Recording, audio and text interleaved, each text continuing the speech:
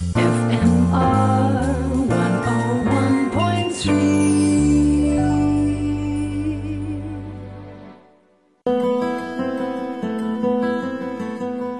Good afternoon, this is Kechil Kirkham with Looking Up, a few minutes in the middle of the week to think about astronomical things. Now, I'm here again for the third time with Dr Chris Pearson, and he's from STFC in the UK, which is the Science and Technology... Oh, I got this wrong last time. The Science and Technology... Facilities Council. Facilities Council, thank you. And he's the head of the astronomy group there. He's been talking to us about black holes now. He's been part of some research recently, which has really made waves around the world because it's to do with physics and dark energy. He's going to tell us all about it. Oh, and black holes, of course. So thanks for inviting me back again. So I'm going to talk a little bit about the research we've been doing recently, both in the UK, but also with our collaborators at the University of Hawaii. And what we've been looking at is trying to find a connection between two big cosmic mysteries. The first is the dark energy in the universe, and the second is black holes.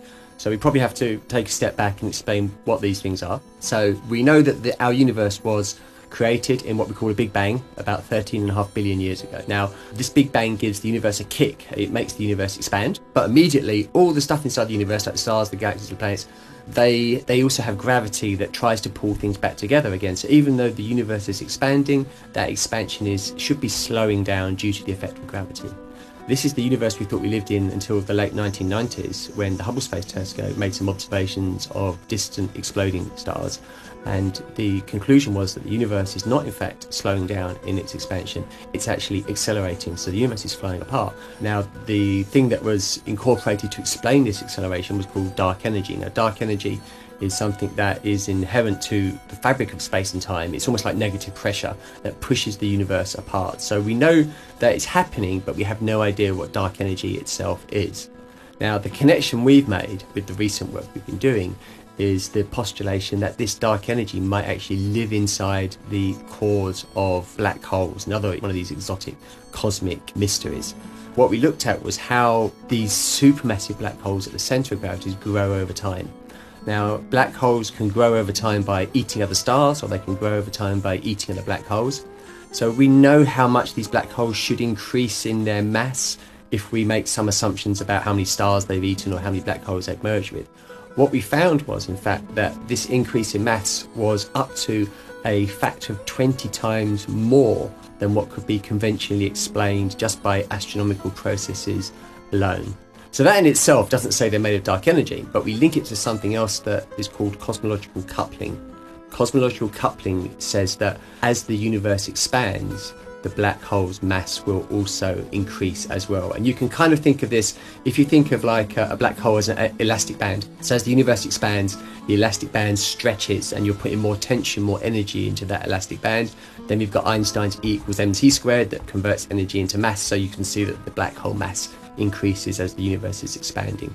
Now, the rate of that mass increase depends on what the black holes are made of. And we call this the strength of the coupling, or the coupling strength. And what we did was we found out this typical value of the coupling strength that would match our observations. And it turns out that this coupling strength can be explained away very well if we assume that black holes contain this mysterious dark energy. In fact, when you do the maths and you add up all the dark energy in what we think are all the black holes in the universe, for example, we can actually find the exact amount of dark energy that we need to power the universe's acceleration. So in this work, and again, we have to sort of emphasize it's very, very initial preliminary work, but it's possible that we could have explained two of the biggest cosmic mysteries in the universe today. Wow. This is the kind of thing that exercises astronomers. If you wanted to know what kinds of things astronomers think about, well, here's an example. It's all of this mysterious dark energy in the cosmos and, you know, how you measure that. And so what you're doing is you're inching forwards in our understanding of fundamental physics, of how the universe works, what all these forces are in the universe, and presumably what eventually will be our fate. Yeah, that's true. So with this, we're kind of like we're answering, or potentially answering, two questions. One is the fate of the universe.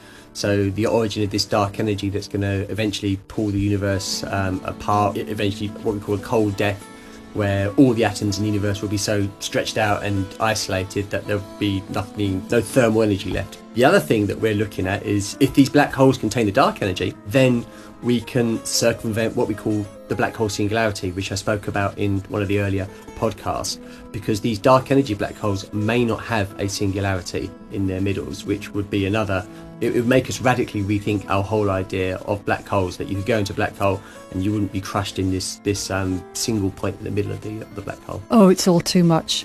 I think I'm going to go and make a cup of tea now. So, Chris, thank you very, very much for talking to us about this quite extraordinary, groundbreaking or cosmic research that you're doing. And I look forward to hearing more about what's going on with black holes. Thanks, Chris. Thanks. It's been brilliant to have me here. Thank you very much. And for now, this is Kechil Kirkham wishing us clear skies.